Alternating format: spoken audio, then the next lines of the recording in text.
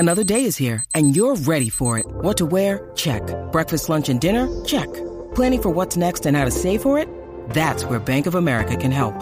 For your financial to-dos, Bank of America has experts ready to help get you closer to your goals.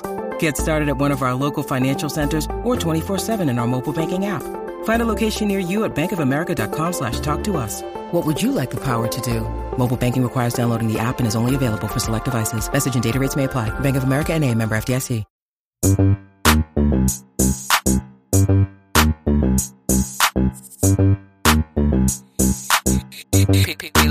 Time to bring the bass down.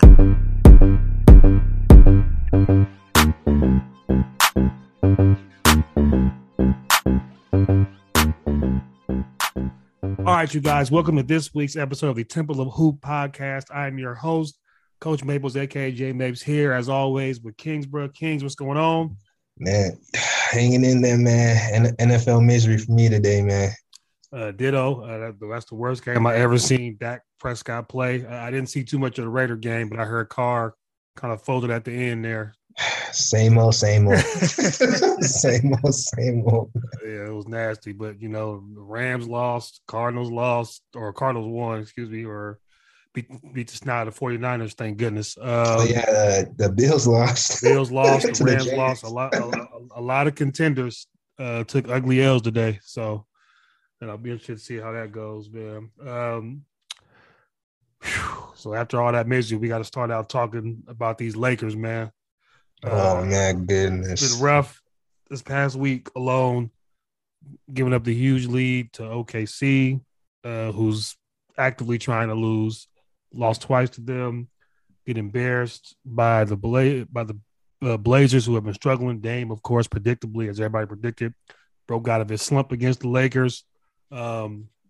Pretty much a plethora of problems that this team has that we're going to get into before we go on to something else. But what is your biggest issue for the Lakers right now, for you personally? No identity. Yep. Poor coaching. No accountability by the stars. It seemed like it's just bad. It's just bad all around, man.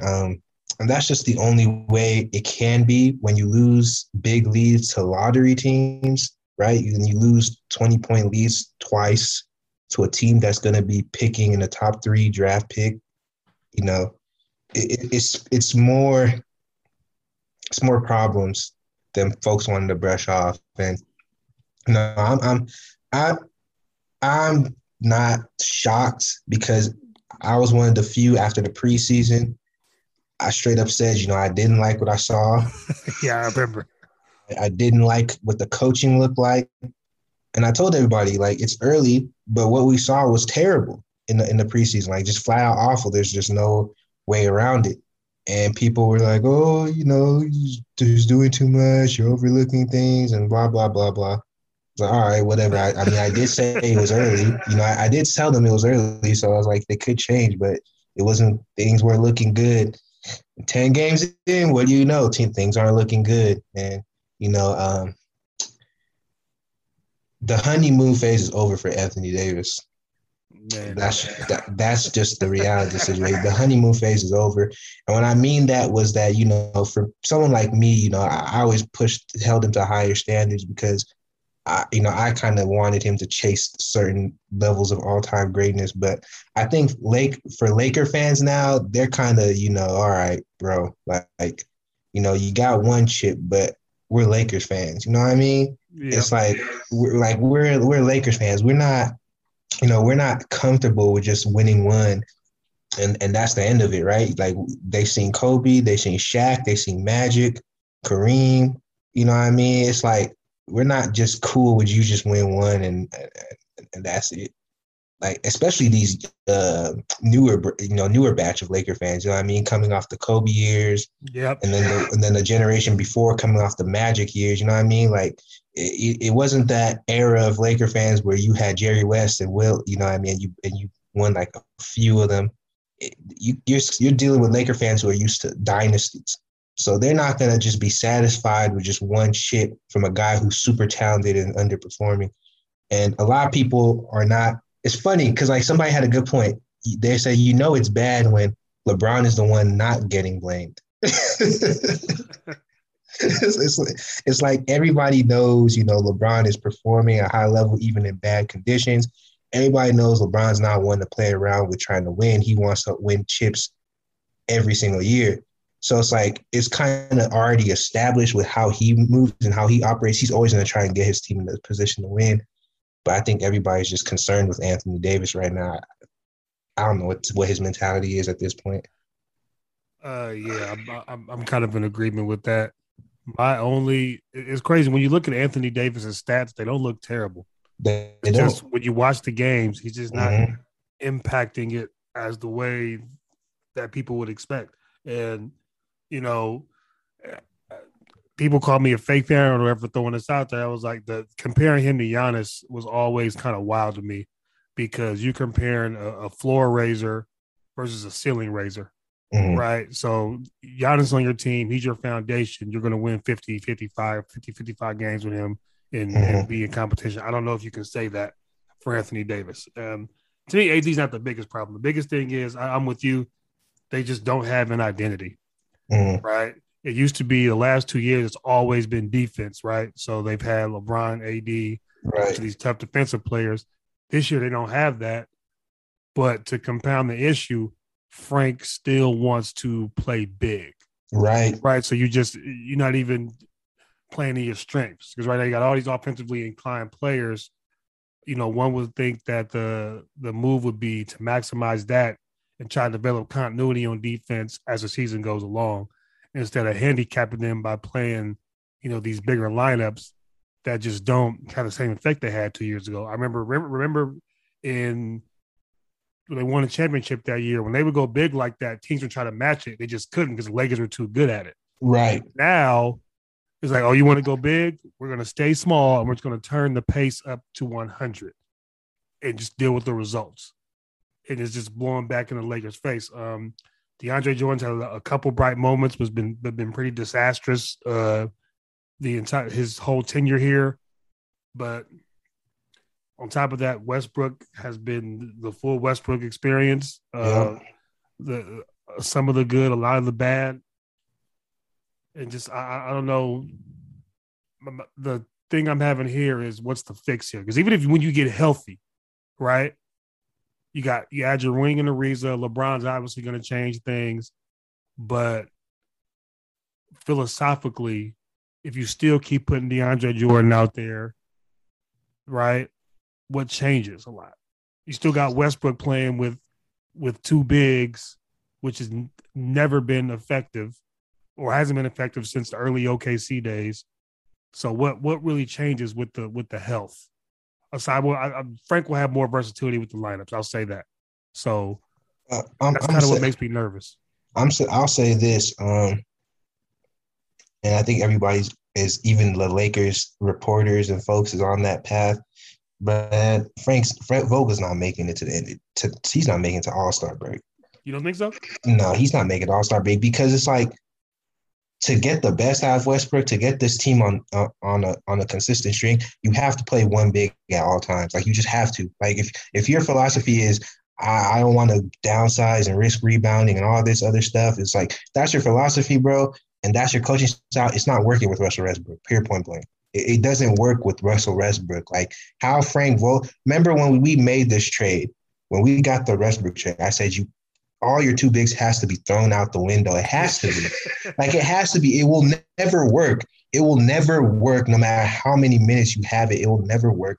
And it didn't work. Like I just don't understand. Like you saw Houston have to get rid of all their centers to try to make it viable. You know what I mean? So it's like, I really just don't understand that. I used to think it was an AD thing at the 5, and it still kind of is, but it's really both of them. It's like, it's really just both of them like to do that. And it's really just hindering team. And that's not acceptable anymore. Like it kind of got scouted out after the first chip run when AD went on an outlier shooting year, which made it work. But after that, and after his shot fell back to earth and then worse and regressed, like it just has not worked at all. So when they Go ahead. I was gonna say it didn't even work. He just essentially he shot the ball well enough to qualify as a stretch four. Right, exactly. It's like you can't even say it worked. He just shot to the point where he was an elite stretch four. I mean, he shot the ball like Kevin Durant from mid range. Exactly. That's how his numbers looked. But now he's back to all his spot up numbers are pretty bad. This is throughout his whole career. Like this is who he is. Like he's an otherworldly talent. Probably the top 3 finisher in the league, next to Zion and Giannis. Right. So I don't know why he doesn't want to live there, or maybe we do. He was a guard until senior year, and he grew a gang of inches. He may be just a guard at heart, and I think that's the issue. But you know what? He's gonna have to be forced to play 5. Somebody's gonna have to force him to do that. And then I think this too. I think when everybody gets healthy, either way, they're gonna have to get another wing because you can't rely on Ariza. And I think Ariza should be a reserve wing. As good as he is, I think he's too old to have him playing so many minutes. You're gonna have to get a starting caliber younger wing. And you're gonna have to do a lot of just reconstruction of the roster by the deadline. Yeah, I'm trying to think. The only guy with probably some value beyond this year is THT, and just it's a matter of how the league is going to view him, right? And I heard some people talk about trading him for one of Atlanta's wings. I don't know how he's viewed throughout the league, right? As far as what people value him. You know what? A lot of rebuilding teams actually like him from what I've seen, from what I've heard, because he's just super young. I mean, he's 21, 20, turning 21. A lot of raw potential. Nice, like a huge wingspan. Very good at rim pressure. Has a good handle on him. So it's a lot of things you can work with to develop him. So he's a very coveted piece. Then you obviously can get a guy like Nunn who can be moved around for some nice draft picks to any team that receives him. They could always reroute him because, again, he could be put on the contender's bench, make them better. I mean, any contender would probably send a second round for Kendrick Nunn, right? So that's a good, valuable piece. So just having those two guys, right? And the reason why I say those two, because one, if you look at the Lakers roster, if you get that wing, then you have at your 2 spot, because at your 3 spot, you have a wing, and the reason at your 2 spot, you'll have Bazemore and Bradley. Like, those are two-way guys at the 2 and the 3, and that's how the Lakers need to play. Like, they can't have guys like THT. They can't have guys like Nunn because they already have Westbrook. They already have LeBron. They just need 3-and-D guys after that with AD and other rim-running bigs. Yeah, you know what's crazy? The rule changes actually benefited the 2020 Lakers. Oh yeah, right. So if they had that team and knew these rule changes were coming, I'd have been interested to see how the rule change would have benefited last year's team too, because you had very good point of attack defenders Dennis. You had KCP, you had Caruso. You would have kept that team. You would have got better just by default with health, and then with the rule changes. All right. So my question for you is. You don't think Frank is going to make it? Who's your successor as of this point? Is there somebody on the bench already? They go outside. What do you think they do? As everybody said, they got Fizdale coming there, and I think it's going to be Fizdale because he already has a good relationship with LeBron. He's a player's coach. A lot of guys love him, so I think just for convenience sake, it'll probably be Fizdale, in my opinion. I can see that. And all thing about Fizdale, I remember he was very outdated offensively. So he kind of presents the same issues that Vogel did, except maybe the guys won't quit on him because of that Portland game, they didn't play hard. And that's probably was the craziest thing after coming off that OKC loss. Okay, we got to make up for this against a team that's not that good and come out and get blown out like that. That sends a terrible message.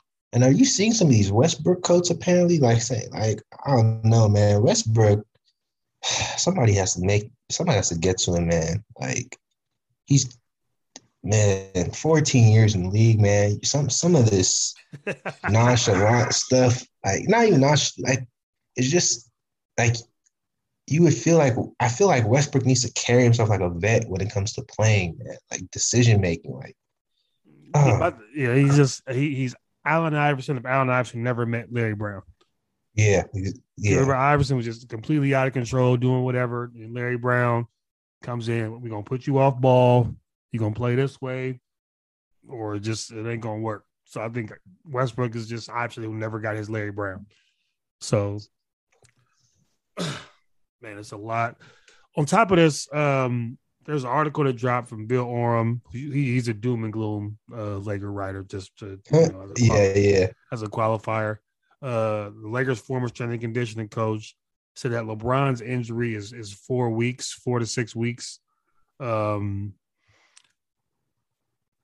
was a bombshell for me. I'm like, all right, if I think that's an exaggeration, but if LeBron has to miss that much time, what does that do? Yeah, I said, what does that do? That I think you kind of hoping for the play-in and just catch fire, right? Yeah, this team is cooked if he misses that amount of time. That's what I'm saying. That's a lot of games. That's like 14, 15 games. Granted, nobody's really saying that in terms of a lot of other people aren't really saying that, but it's it is a concern that there's not a definitive timeline. If a story like that can get put out there, right? Yep. Because you got to remember, right, when they was talking about the LeBron high ankle sprain, there was a lot of optimism around it, right? But then there was that doom and gloom article saying that it is probably worse than people think. And what happened ended up being worse than what people thought. So, you know what I mean? So it's like the fact that that's being put out there, like, you know, and I'll say this, somebody said that, you know, he finished the game. The average is for if it's grade 1 is 4 games. Not that serious, obviously. But, hey, man, like, if they're not being direct with it, if they're not being, you know, Lakers have a lot of weird stuff when it comes to injury and injury timelines. Like, that's one thing we've noticed, right? In our past few years watching them. When you need mealtime inspiration, it's worth shopping Kroger, where you'll find over 30,000 mouth-watering choices that excite your inner foodie. And no matter what tasty choice you make, you'll enjoy our everyday low prices, plus extra ways to save, like digital coupons worth over $600 each week. You can also save up to $1 off per gallon at the pump with fuel points. More savings and more inspiring flavors make shopping Kroger worth it every time. Kroger, fresh for everyone. Fuel restrictions apply. Right, and they're 5-5. It's not like they're 1-9 or 2-8. They're playing 500, but obviously you expect more. So before we go into the next part and get real dramatic, so where are you with, you know, assessing like Pelinka and all this? Because there were some moves that obviously a lot of Laker fans were kind of drew ire. The Caruso thing, obviously, which a lot of people say that was from Jeanie and the board, not Rob, because Caruso's time for 10, it really would have cost 30. Obviously the Westbrook deal, I think that was more LeBron and AD. Of course. If you know, if I got to be completely honest. So I think those are the two big things, right? The leaning in with the Westbrook thing, you know, now signing Caruso, obviously that has adversely affected the defense, or they just didn't replace it well enough. So how are you looking at Pelinka through all this? I mean, I have to come slack when it comes to Westbrook. When it comes to Caruso, obviously, that's not really his call. But I will get on him because why didn't you sign wings? Yeah, like that's not Jeanie's fault. That's not AD and LeBron's fault, bro. You literally went out and you just got a bunch of guards. And I don't know the logic. Did you get them with the mindset that you were going to trade for a starting wing later? Okay, maybe that's a smart thing, right? Because then you just take best value and you flip it later because that's the smarter thing to do, quote unquote. But, man, when you look at the type of wings that were available, Rodney Hood was available. Even though he has injury right now. That was the first name in my head. Good call. Grayson Allen was available. Otto Porter was available. You know what I mean? Like, you had Malik Monk coming on the minimum. Why are you signing Kendrick Nunn to the MLE? At that point, you need to go get an Otto Porter. You need to go get a Rudy Gay. You know, obviously you got Melo, so you couldn't get Rudy Gay. So then you need to go get an Otto Porter. You need to go get a Rodney Hood or a Grayson Allen. You need to go get those guys. Those type of wing guys that can fill in. They just not build this. The Lakers go OD when it comes to certain things. Like this year, they wanted to get guys who could not be spoon-fed. They went OD on that. Last 2 years, they wanted to make all these 3-and-D guys. They went OD on that with very minimal guys who could create for themselves. It's like, where do you find the balance?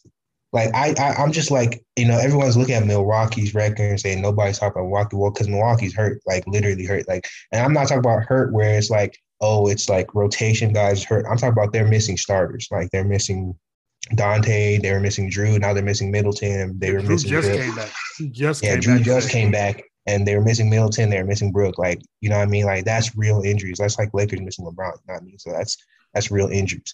But you look at the type of signings the Bucks had. You had Grayson Allen, you had Rodney Hood, and you know what I mean. And then you get to how do you get those two guys for the Bucks? They have a good player in Jordan Nora. They have another good play. They have another good player come back in Dante DiVincenzo. They're able to retain Portis. Those are good role players, man. Those are really good role players. And obviously, people are just going to be like, who are listening to this, who aren't paying attention to Milwaukee and don't understand that they're hurt. You're not going to understand how much dividends that's going to pay till later in the season. That's a good, well put together roster. You can easily see they have a vision. They understand how they want to play around Giannis, and they just keep getting better. What is the vision with the Lakers? Like with the roster construction, what is the vision? Like, what are they trying to do? Like, what are they trying to accomplish? Like, you don't know. Like, at least with the Nets, you know what they want to do, right? You want to space the floor.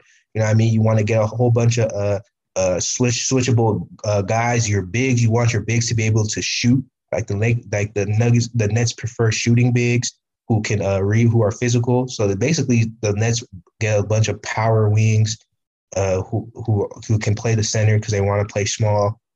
And then they get a bunch of guards who can rebound to help offset the fact that they're not going to use a traditional rebounding a center. So they get like guys like Bruce Brown. Obviously, Joe Harris is a rebounding type of wing. He's like 6'7".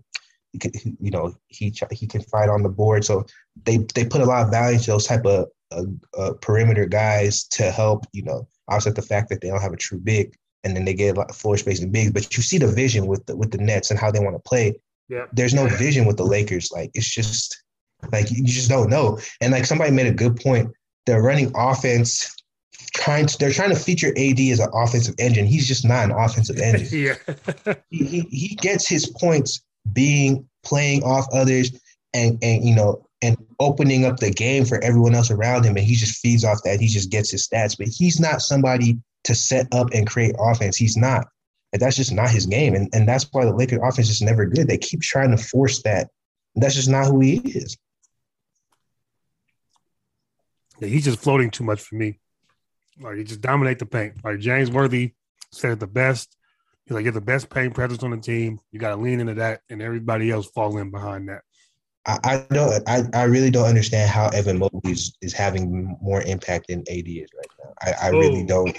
I really just don't. I don't understand. I just don't understand it. Like, Evan Mobley is doing what AD should be doing. Yeah. So like, it just doesn't make sense. It doesn't make sense to me. All right. Woo. Lakers got a lot to figure out. Moving on to what other things going on in the league. Let's talk about these 76ers, because we were both down on them going into the season. We had them as more of a middle-tier playoff team. It's early still, but the early returns are great. They're defending high in both net ratings, offense, defense, and overall. And B's not even been like super good, but they have just a real deep veteran team. Young guys are progressing well. And for all the jokes we give Doc Rivers, man, 1,000 coaches in the NBA, 1,000 wins in the NBA as a black coach, man, with all the turnover, you got to kind of give him a salute there. It does have his playoffs and then his series shortcomings, but 1,000 wins in the NBA as a black coach, that's a special accomplishment. So, kudos to Doc. But what do you, the 76er team, well, how are you feeling about them? Is it sustainable without Simmons? I'm of the mindset personally, now is the time to move Simmons for those last two final pieces and then kind of go run it up, because are you telling me the Indiana offer, was it LeVert and Brogdon? What was it? Yeah, LeVert and Brogdon. That's you had those two with that 76ers team. I mean, Are they a favorite? I mean, they're definitely legit contenders. That's what I'm saying. So we'll see what happens with Ben Simmons, but 76ers, 8-2, without their second highest paid guy. I'm not going to say second best player, second highest paid guy on the roster. I think a lot of people don't realize when a guy misses, it's not replaceable because the guy that expensive, that's 35 mil in cap or whatever just gone. Like the Kyrie situation with Brooklyn is like, it's just a guy making that much money just gone. So you're replacing that with minimum and low level guys most of the time and just trying to survive. It's remarkable the type of system that the Sixers have. Again, how trusting them to be real contenders with Doc Rivers. I wouldn't do that. But roster wise, if you trade Ben for Brogdon, LeVert, some picks, now you got flexibility to get better. And you also have two good quality players. I mean, you have LeVert, Brogdon, and Curry, and Tobias with Embiid. That's a great starting five on both ends of the floor. It's something that they really, really, really need to consider. And then you obviously have Thibault and Maxey coming off. So, yeah, so it's something that they need to consider, man. Is Morey's goal to get Ben to come back? Like, I'm confused about what his end game is. And that's another thing. Like, you know how the Lakers have no vision offense? I don't know what the Sixers are. You're right. What are the Sixers trying to end game? What are they trying to accomplish with Ben Simmons? I have zero idea. I think at this point, it's gotten personal. And once it gets personal, all logic just goes out the window. Yeah.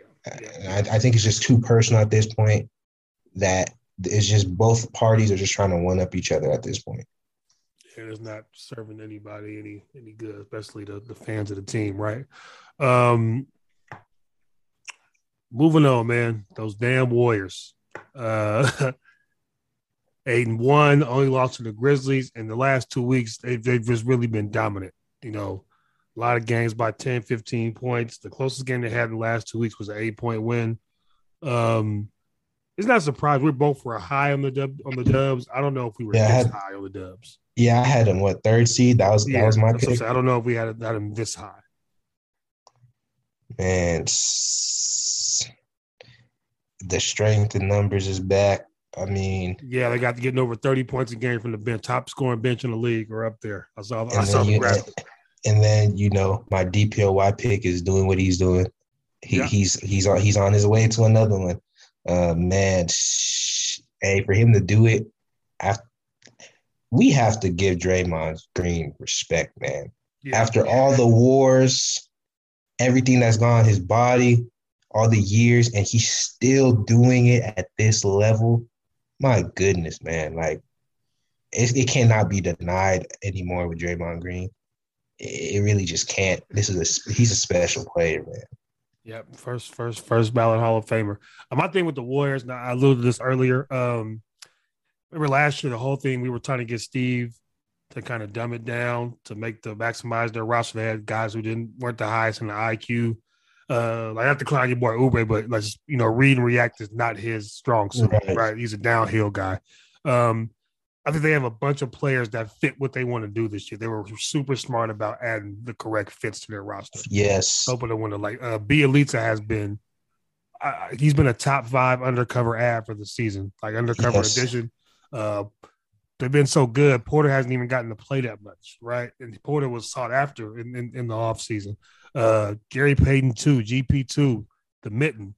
I did not give him that nickname, by the way. That has been a nickname since Oregon State. You feel me? Ross was the glove. They call him the Mitten. So he's been tremendous off the bench. Poole, after a slow start, he's on fire right now. Iguodala bringing some IQ to the second unit. He even looked like he got some more spring in his legs after, being somewhere else. Feels good to be home for him, huh? Right. And on top of all this, they're going to add Clay and Wiseman, who are both X factor. You don't know what you're going to get from either one. I think Wiseman's a little closer than Clay is. Clay is closer to the new year. I think Wiseman is really the key for them this year because everybody says they lack size. But Wiseman, not only does he give him size, he gives him a talented size too. This is somebody who can run, can jump, can shoot a little bit. Like he's a talented big. And if they ever figure out how to use him correctly, man. I think the thing with Wiseman was, and this was a conversation, right? As far as being Steph's teammate, like you see the talent, but when are you going to get it? Yeah, you know what I mean. So I think that was a fair question that a lot of Warriors fans asked, as far as why are they using all these draft picks? Number 2 last year, and then what was it, 7 and 14 this year? Yeah, Kuminga and Moody. So those are fair questions of kind of veteran core, but I think the Warriors want to do that Spurs thing, man. They want to play a bunch of young guys and get them experience while they're competing. So we'll see how it works. I think they're legit right now. I think they're clearly, this is 10 games in, a lot of basketball left. I think they're clearly the best team in the West. It's just a matter of right now, yeah. And it's not that. I think it's not that close either. Utah's probably the second closest. So we'll see what happens. But right now, they're clearly the best team in the West as far as rhythm and continuity at this point in the season. So. Those damn Dubs, man. That's why I said they got Wiseman and Clay coming back. Right. That's what I said. The Bay Area needs to suffer because y'all was all about this Niner gang stuff. Then they kind of start stinking up the joint, and now you can just act like you don't care and go watch the Warriors now. Y'all don't deserve this, man. Y'all don't deserve this. They can't the Warriors cannot keep getting away with this. Like they just I thought, man. Like, they don't even have Clay, and they don't have Wiseman. Oh, my God. I think I think the rules have kind of emphasized you got to move more and get easier. But I think that played into the Warriors' hands. But you got to play that way. It played into Kerr's system. Yeah, it's a little more physical now. Yeah, a lot. Remember, a lot of guys was like, when you were getting away with those type of possessions, they're like, Kerr, you should do those possessions where you should go to pick and rolls, a bunch of high pick and rolls, and just get to the line. But now with guys being able to defend, being able to get physical, when you're coming downhill, it's not just going to be clean. You know what I mean? So now that, read and react, the beating guys off back doors, using people's physicality and aggression against them off ball, now it's deadly once again. And hey, it's great basketball we're seeing right now. That's all I have to say. It will be the Lakers obviously have to get a lot together, before we can get to this point. But getting the Steph first LeBron playoff series in the West would just be absolutely crazy. So just doing that would be nuts on the timeline and on TV now, all the narratives. So I'm in season now, right? So I don't watch a lot of games live. I do have League Pass, so I watch a lot of replays and just certain teams around the league. You brought this topic, I think it was very good. Who are your surprise rookies so far? Like who's impressing you so far in year one? Kind of maybe under the radar or better than you thought he was, type of guys. Go ahead. Well, you already know who I'm gonna talk about, man. Go ahead. Evan Mobley, man. Wow. Generational. Wow. Remember, I told you, I always knew he had this impact, but I always told you I think it's 2 years away. I don't think he's ready to play right away. This is ridiculous. This guy has made three bigs viable. This guy is elite defense inside and on the perimeter. He is a rookie. He's a rookie. You don't even see wings have elite defense on the perimeter. Right. In year one. This is a big man. This is a true 7 foot. I don't think it's registering in people's head what he's doing. Like, I really don't think people understand what they're seeing with him. Yeah, well, you got to watch Cavs games to do it. First of all, you got to watch Cavs games, number one. It's like, do people understand the Cavs are 7-4? Yep. They're 7-4. And they've beaten good teams. Yep. So, man, that this is special. It's special what Evan Mobley's doing. And then another guy I want to say, because a lot of people thought the Raptors shouldn't have picked him, and obviously these are two best rookies that are balling right now, but it got to be said because these are two surprises. Scotty Barnes, man, he looks the part. He looks like he's going to be a great wing in this league. Yeah, see, the thing with Barnes was I had Suggs ahead of him, but I understand where the league is because wings are so important. So if you think a guy is a good wing, you might go for it over the guard there. So I understood that. A lot of people were talking about they wanted Suggs there. For me, with Scotty Barnes, he's offensively a lot more polished than I thought he was. That's what real raw. That's what surprised me. Yeah, that was been a shocking. They got one in Toronto, man. I mentioned it I'm when Siakam played his first game back, but that lineup where they can throw Anunoby, Scotty Barnes, and Siakam at you. Ooh, man. Whether That's it's 2-3, whether it's 2-3-4 or 3-4-5, playing small ball. I think that lineup is going to be hell when it comes down to it once they get Siakam in shape and going correctly. But yeah, Scotty Barnes. Other than that, too, was just two other guys that I saw games that kind of really impressed me, were under the radar at draft time. Franz Wagner, he looks nice. Like he's got something that old school stretch for. He's got some athleticism. He went and caught a body the other day. He's been super impressive to me. And then your boy, shout out Nap, Duarte, man. Hey, Duarte's that's another one. And he's one of those guys people were watching the draft be like, hey, if he was 20, he goes top 5 or top 6. But age is such a thing now. He's 24-year-old rookie, right? So that's the tough part with him. But the problem why these age is important. You know why that's a problem with teams is because they're not trying to win right away. That's the only reason why it's a problem. It's because these teams are trying to, take 3-4 years to just collect picks. Look at what OKC's doing. Just take 3-4 years, keep collecting picks, and hopefully striking the stars and then go on and run. But that's why these teams don't want to take chances on these guys, because they don't want to win. They're not trying to win. They're not trying to compete right away. Yeah.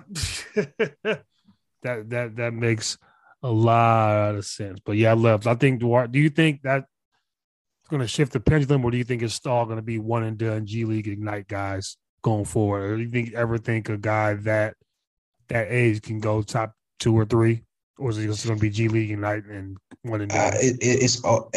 It's always going to come down to who's winning the lottery pick. True. But even then, based on the value in the league and based on the ability to trade for stars, disgruntled stars, and people are always going to value youth. It's just always going to be a young person's game when it comes to that top 5.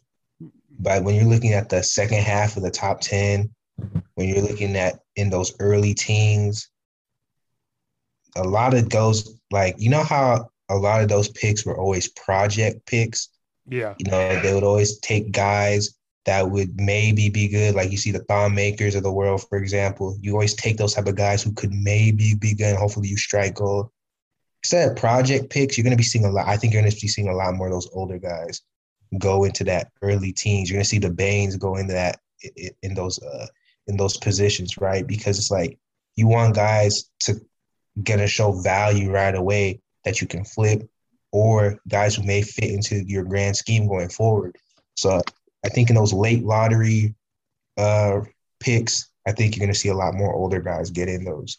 I agree. So it'll go from late first round, mid second round to late lottery. So I agree with you there. After those guys' success, because guys like that, they just know how to play basketball, just their experience, and they just have more experience than these other guys, right? Especially coming off a COVID year, right? So, yeah, I think that's where it's headed as well. Those guys will start getting more love in the draft because they're playable right away. It's just good, cheap on the books to help you win. So. Whew.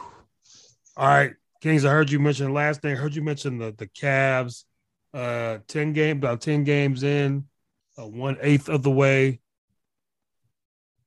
What teams have shocked you, good and bad?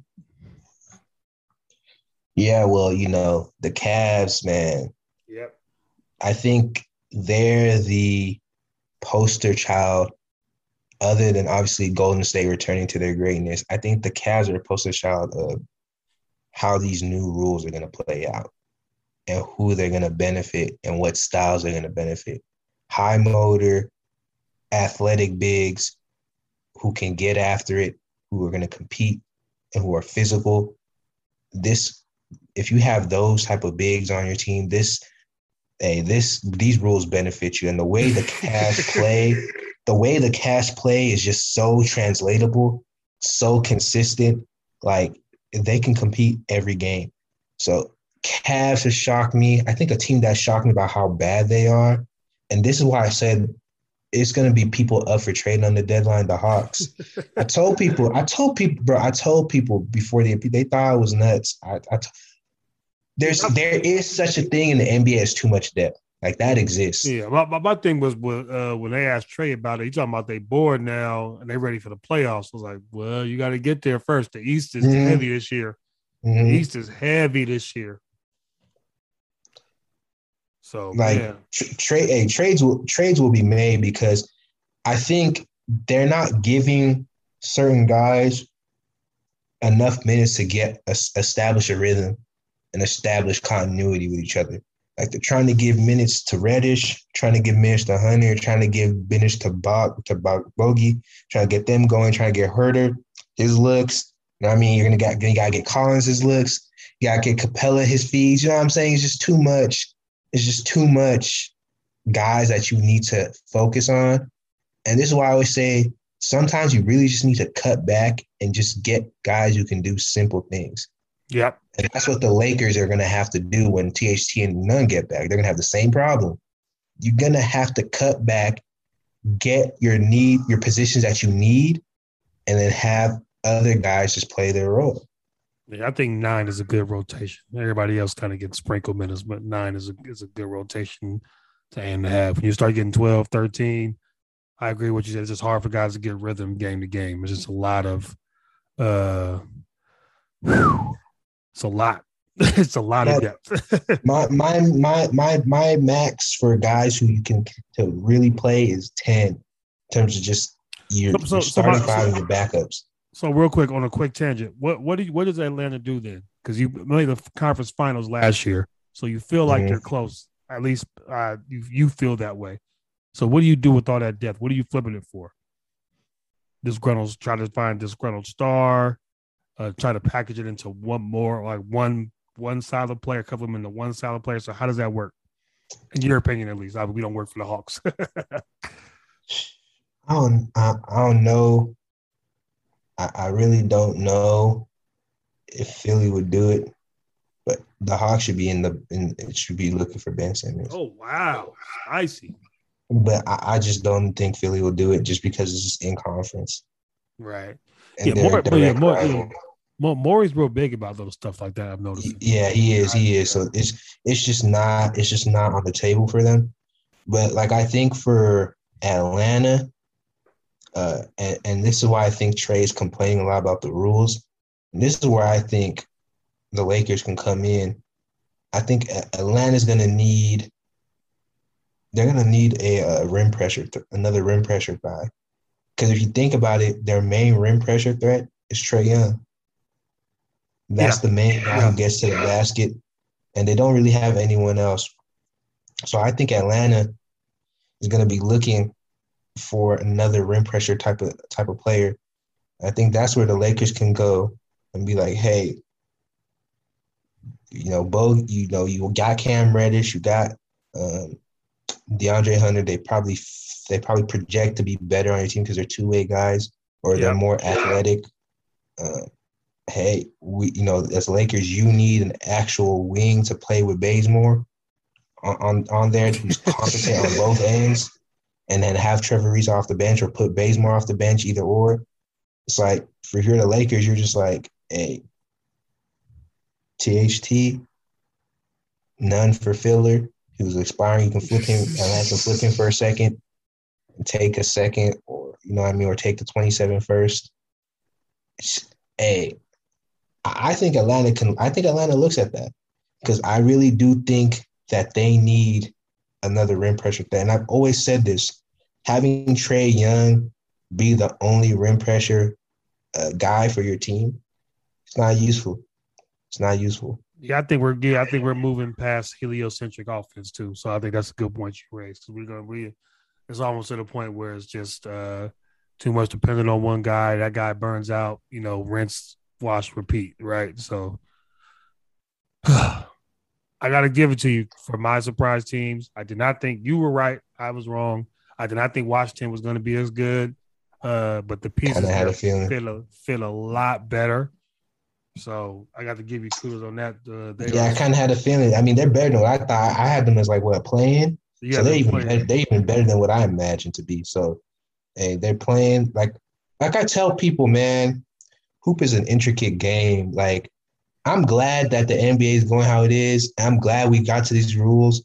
And honestly, I'm glad that Giannis even won last year, because last year I was dreading us getting one of those anomaly hyper offense championships. So I'm glad that the bunker down, half court offense, every possession matters, physical style of play. I'm glad that won the chip last year, and I'm glad they changed the rules, and I'm glad we're going to see that again, because defense, team fit, those two things matter, man. I'm sick of people star hunting.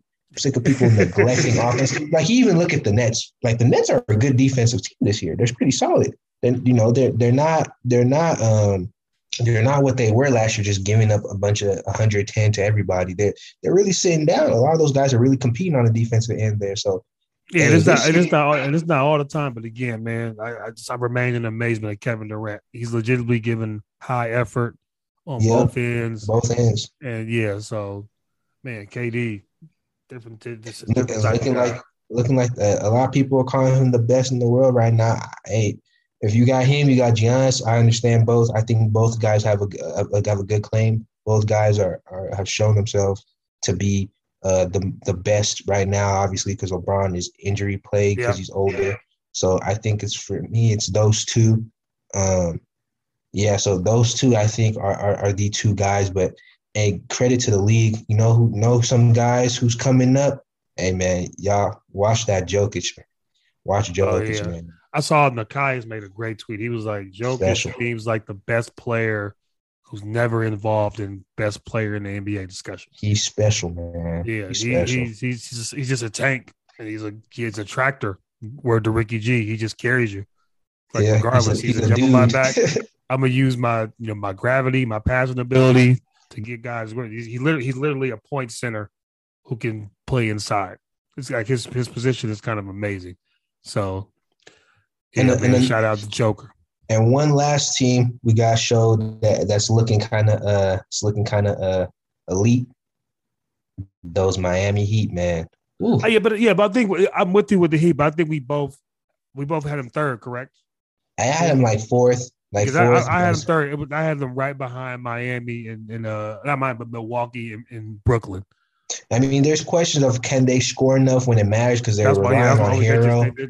They don't have enough offense. For anybody who needs to make a trade for more offense, I think they need to, for real. Yeah, I mean, who would be out there for them to trade for offensively? I think the best I could see is like a CJ McCollum, Hero for McCollum, like. Yeah, see, that's. Do you trust Hero more? Do you trust McCollum? I would trust McCollum more if you had personally asked me. You know what I mean? So that's the only thing. And the other thing is, Portland's probably going to want more, because the any trade for CJ is trying to put Dame in a position to not run from the grind. Right. As he reminds us every week that he's doing. But you see my saying, so it's like what's available. I think another thing too, with how tough the NBA is. I don't think you're going to see as much guys just get thrown around in trades. If you think about it, the trade deadlines haven't been that splashy the past 2 years in terms of big time deadline moves. Hasn't really been much big trades. Yeah. All right. Good stuff tonight, my boy. Make sure you follow @iskingsbruh on Twitter. Follow myself, J Maples 55 _ MST. On a side note, shout out my CC Commerce, man, the team I coach. We 3-0. We finally not homeless. I told y'all the turn was coming. So shout out my boys, my CC Comets, man. Anything before we get out of here, my boy? Nah, man. Just everybody keep enjoying this hoop season. The real hoops is back, man. This has been a fun. Hey, we got to on the Temple of Hoop t-shirts we ever got to print up. We got to get the logo on the back. We got to say a hashtag Honest Hoops, man. Hashtag Honest Hoops. That's got to be that's the motto. That's the one. Hashtag honest hoops. Yeah. All right, y'all. Y'all be smooth. We are out of here. See you next week. Yes, sir. Peace, y'all.